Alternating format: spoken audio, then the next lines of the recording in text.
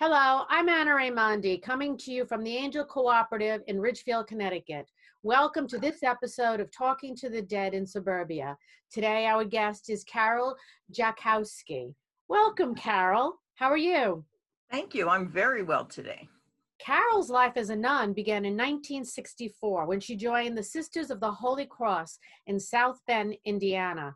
She graduated from St. Mary's College in South Bend in 1969 with a BA in sociology from the University of Notre Dame in 1974 with an MA in theology. Karol spent half of her life as a nun at St. Mary's College, first as a student and then as an administrator in various capacities. In 1990, she moved to New York City to finish her PhD at New York University. You know, I went there as well. Didn't get a PhD, but I went there. During this time, she also was Chief Operating Officer of the East Village novelty store called Alphabets. In 1995, Karol left the Sisters of the Holy Cross and became part of the Sisters for Christian Community, an independent, self-governing sisterhood. Karol is now a full-time writer and is also the author of Sister Karol's Book of Spells and Blessings and 10 Fun Things to Do Before You Die. And she now resides in New York, and I'm so happy to be talking to this fascinating woman. Well, the feeling's mutual. How did you go from being a Catholic nun into the Sisters of Christian Community, and what's the difference? The difference for me was in terms of our lifestyle as sisters. You know, I had no problem with living a simple life in the vow of poverty. I had no problem living a solitary life in a vow of celibacy. The vow of obedience was a problem for me, and that was being able to make my own decisions about what I wanted to do with my life. And for 33 years, it worked for me. I was a Sister of the Holy Cross for 33 years. But the turning point for me is when I moved to New York and wanted to focus on becoming a writer. And they did not see that. They wanted me to work in the church. And I found myself kind of, and I knew the Sisters for Christian Community because many of my friends in Holy Cross had already transferred into that group. I was attracted to that. They were self-governing. We make all of our own decisions. Any group decision is made by 100% consensus. It's not a majority of one. We're self-supporting, which in terms of community life, just cuts out a whole layer of pettiness. When you have to support yourself, you live differently. Your priorities shift. And I like the fact that when I met these women for the first time, we all left for the same reason. You know, we left because we wanted to make our own decisions. We wanted to go where we felt called as sisters, and most of us felt called into works outside the church. And the document which really led us forward and still leads us forward are the documents of Vatican II, you know, which put us back in the world where we belong. And that kind of defines our focus. I love meeting with, well, we used to get together once. We're doing Zoom meetings now, which are like a seance. You know, it's like, okay, Eileen, I can see you, but I can't hear you. Mary Jo, we're seeing your mouth move, you know. I know. It's hard to master. The sense of, and there are 15 of us in our group, and we live New Jersey, Pennsylvania. We used to get together 3 times a year for a weekend at a retreat house. But there's always a sense of we're all in touch. I don't, you know, we were talking about that last time. We don't really miss the company of each other because we never feel like we're not with each other. So that, and the first time I met them, first of all, I walked into this meeting, they were all my own age. You know, any convent I lived in, I was the youngest by 25 years. It was in the 70s when there was the mass exodus of sisters from traditional sisterhood. And I think we're seeing a lot more of it now. I find, in our community, we have married women with children who are part of our group. Oh, how wonderful. So it's only Yeah. women, though. It's just one big sisterhood. Yes, yes, Well, yes. women need each other. I mean, I find it even in my practice. Like men, they're missing out on so much what we have by connecting, with each other. They don't connect the way we Yeah. do. I remember my mother belonged to a group that was called the Share Me's, and it was once a month, and it was all the mothers whose kids went to St. Stanislaus School. They got together one night in each other's houses.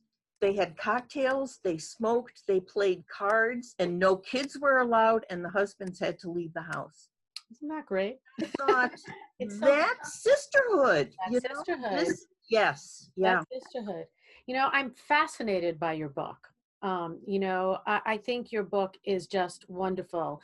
The Sister Carol's books of spells and blessings, the rituals that you talk about in the book that are so a part of all of our lives, and how you bring in and like different denominations, different religious beliefs. It's very more spiritual than anything else. Why did you want to put that out for all of us? Well, New York City did that to me.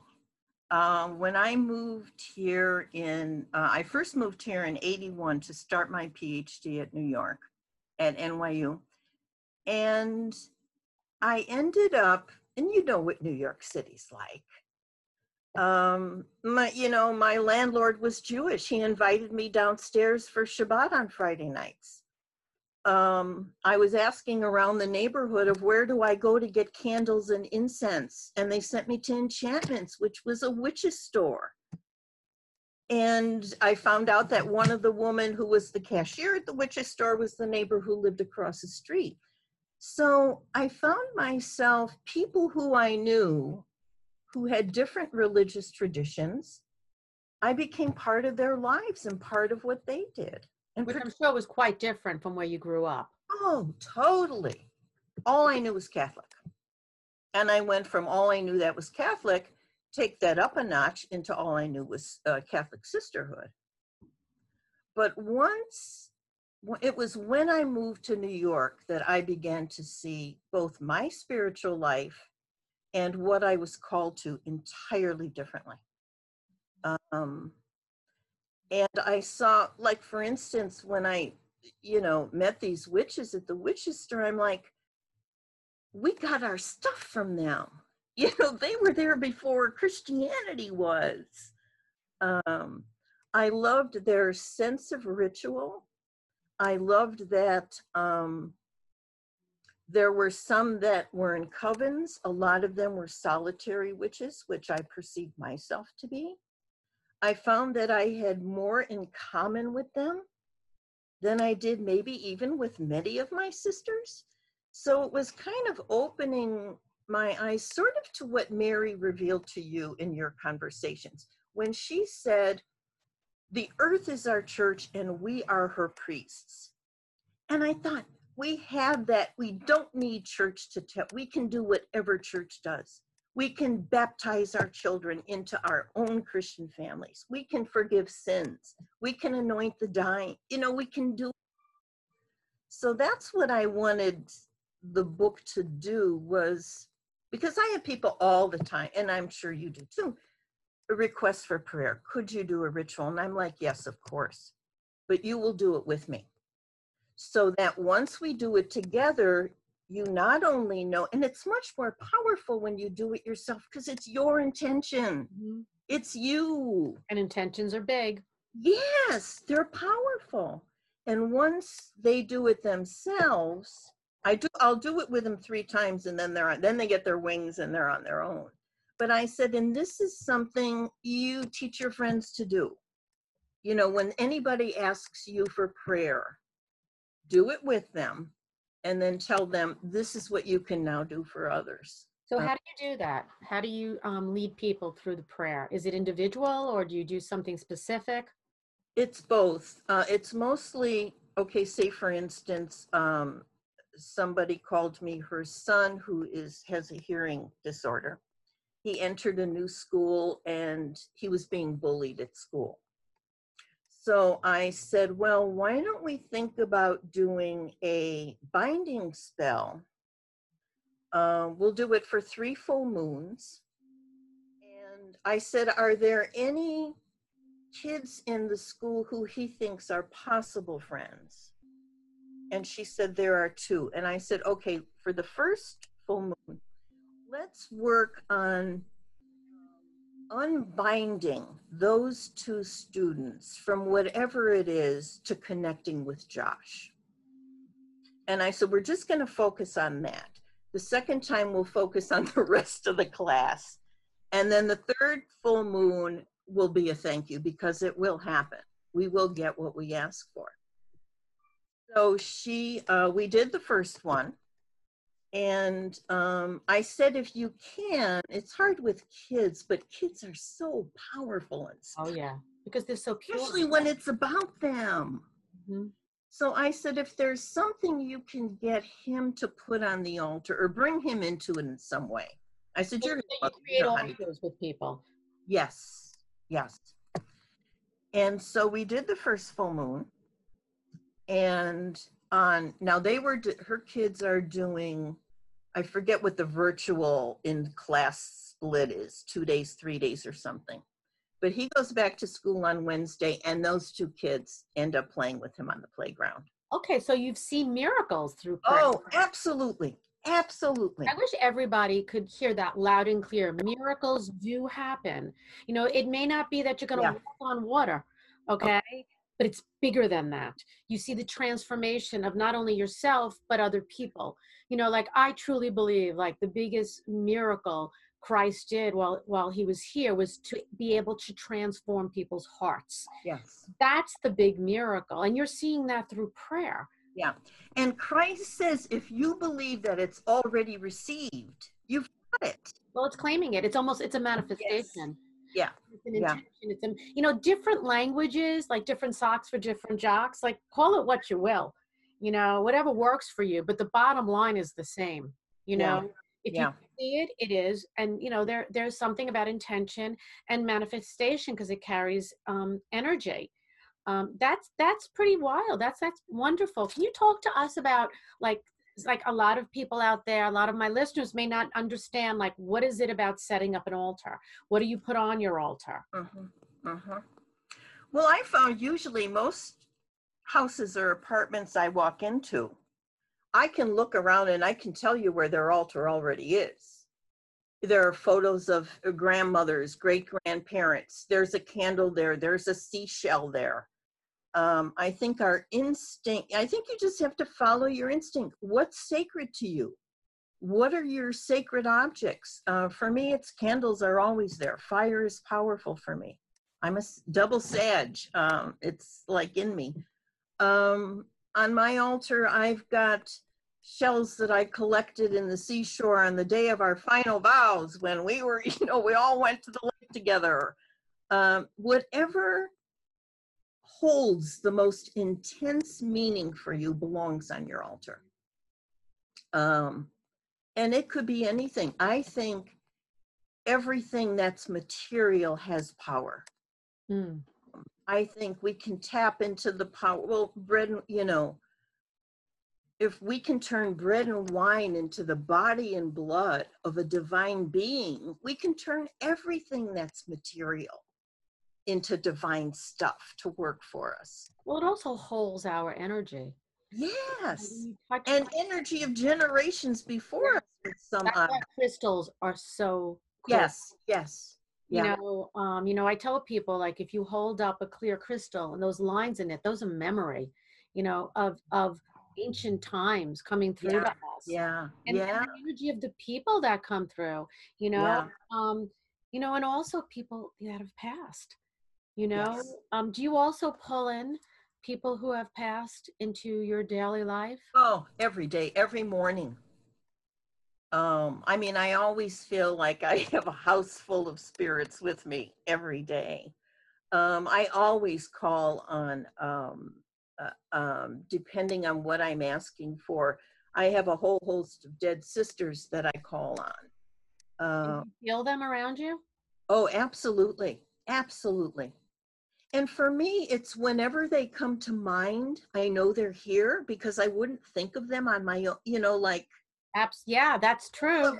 I'm like doing something and all of a sudden I'm thinking of Sister Suzanne. And I know she's there because I would not have thought of her at that time. Um, Yeah, and that I think is a big takeaway for people. Like, if there's no randomness, things happen for a reason. mhm, There's no mhm. coincidence. Like Yeah. people will say, well, I was thinking about Susie and then she called. Isn't that weird? No, it's Yeah. not weird. No, it's not. You're It's Susie. connecting with her. It's the same thing with spirits on the other side. Yeah. You're not just randomly going through life. Mm. There's a connection that is unbroken. Life does not, end with death. The life goes on and the connection continues. Yeah. And That's wonderful. particularly this is one of the things I love about being Catholic is because we were taught from day one to call on spirits for help in prayer. You have a guardian angel at your side. Call on Saint Anthony to find something. Call on, Saint Christopher to protect you. Call on Saint Michael to protect you from fire. So there's kind of an instinct in us um, to call on spirits when we're praying for their help. Um, they're on the other side. They can do this for us. Yeah, you know what else I think? Like when I was writing Conversations with Mary, one of the things she said to me was not to beg, but to enter prayer in the belief that you're worthy enough to see the miracles come into your life, that as a child of the universe, as a child of God, that and you pray with the saints, you pray Yes. with the prophets, Yes. because they Yes. don't answer the prayers, God does.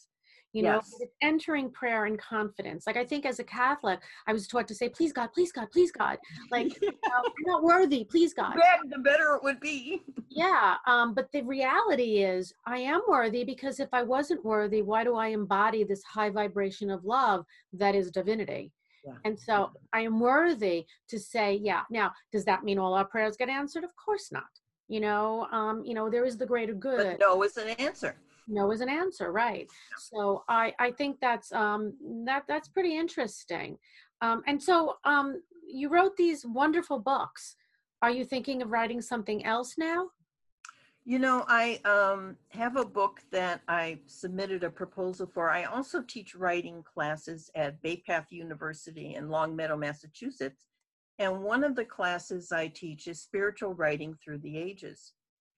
And I've taught that class for 5 years, and I kept looking. I couldn't find the one basic sort of text that I needed for that course. And I was getting at it through the writings that I chose.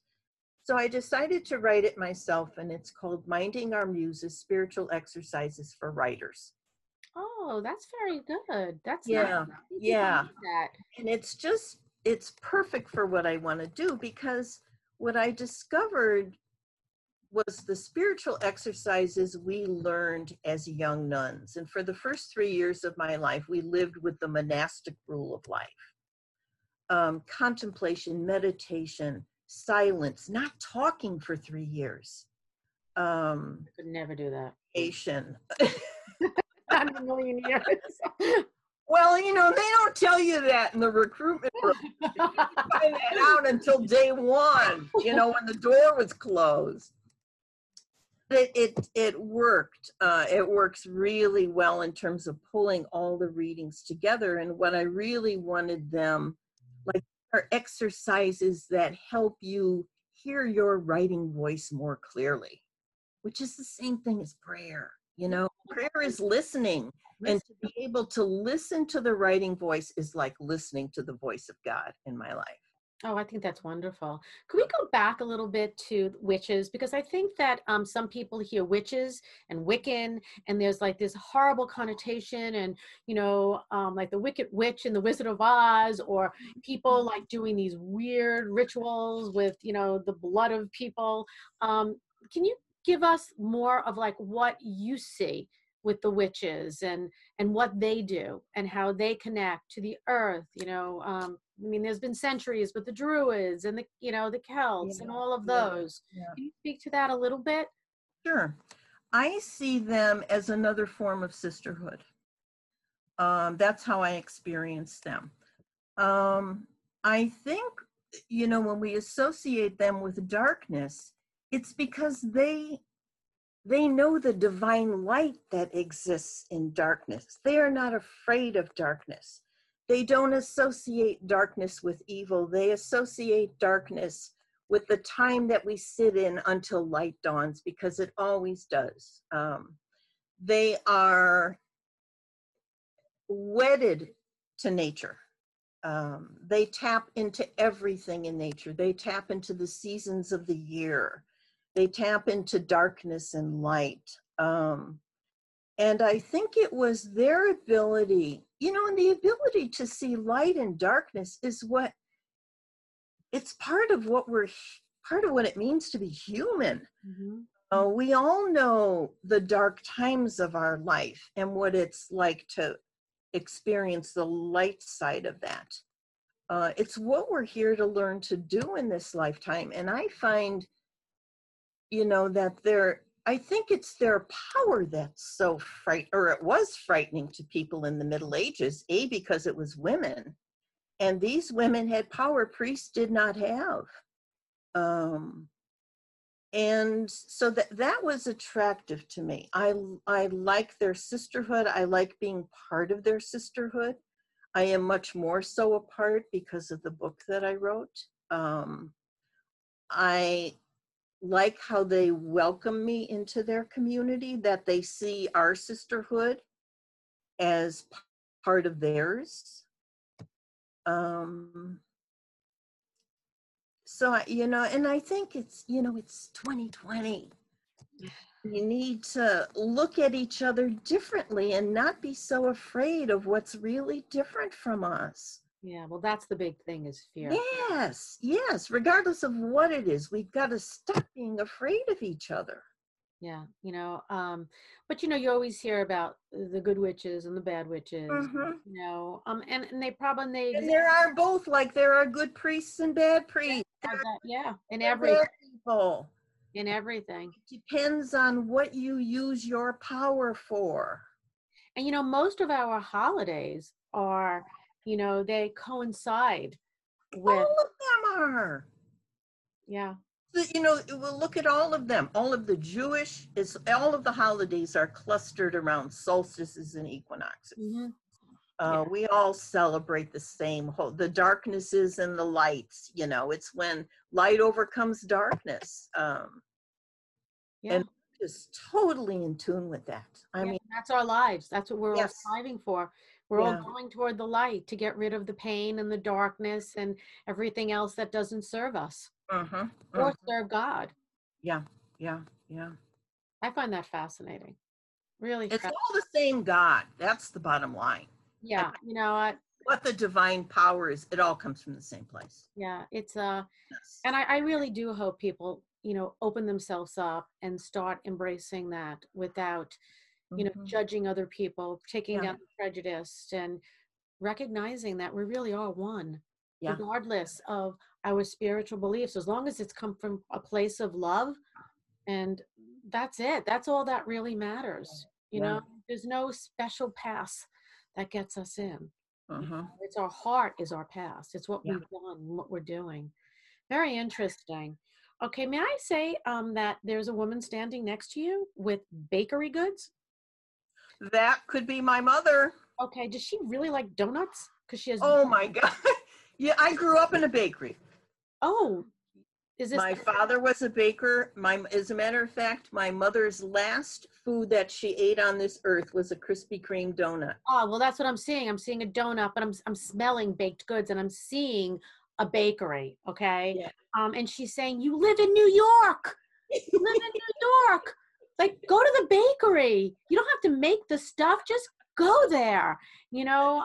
She's very happy with her life and how you lived it, because although she was very Catholic, I feel like she had her own beliefs. She did her own thing. She was a very strong woman.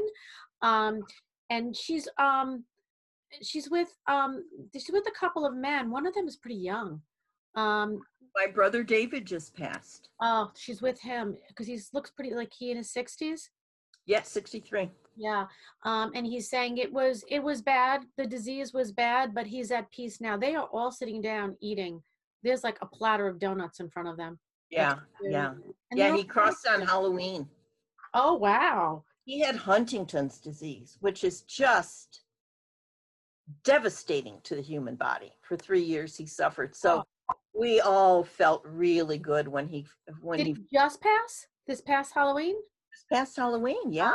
Oh, wow. So he just passed. Did Yeah. your mother also pass in October? Yes, she did. 20. Yeah. Yeah, because I'm hearing, October is a sacred month. Yeah, yeah, yeah. Well, they're around you and you're doing good work. I'm so pleased and happy to have had our paths cross because I truly Me do too. and love your work. Absolutely. When I tell people, when I've recommended your book to several people, and I said, when I was going to meet her for the first time, you never know what the person's going to be like. And I said, but when she ordered a Grey Goose martini, double dry and really dirty with 5 olives, I thought, oh, we were meant to meet. Yeah, we're all human. This is divine intervention on my path. Well, people always think, what do you mean? You're spiritual and you drink? It's like, well, I'm a human being, It's a spirit. It's a distilled spirit. It's a distilled spirit, It's the way it is. Well, thank you so much for coming on. Oh, it's so great to see you. I hope you all enjoyed our episode today. If you did enjoy it, please share and comment and be sure to subscribe to our channel so you never miss an episode. Thank you so much. God bless. Let the angels surround you and protect you as you go forward in your lives. Blessed be.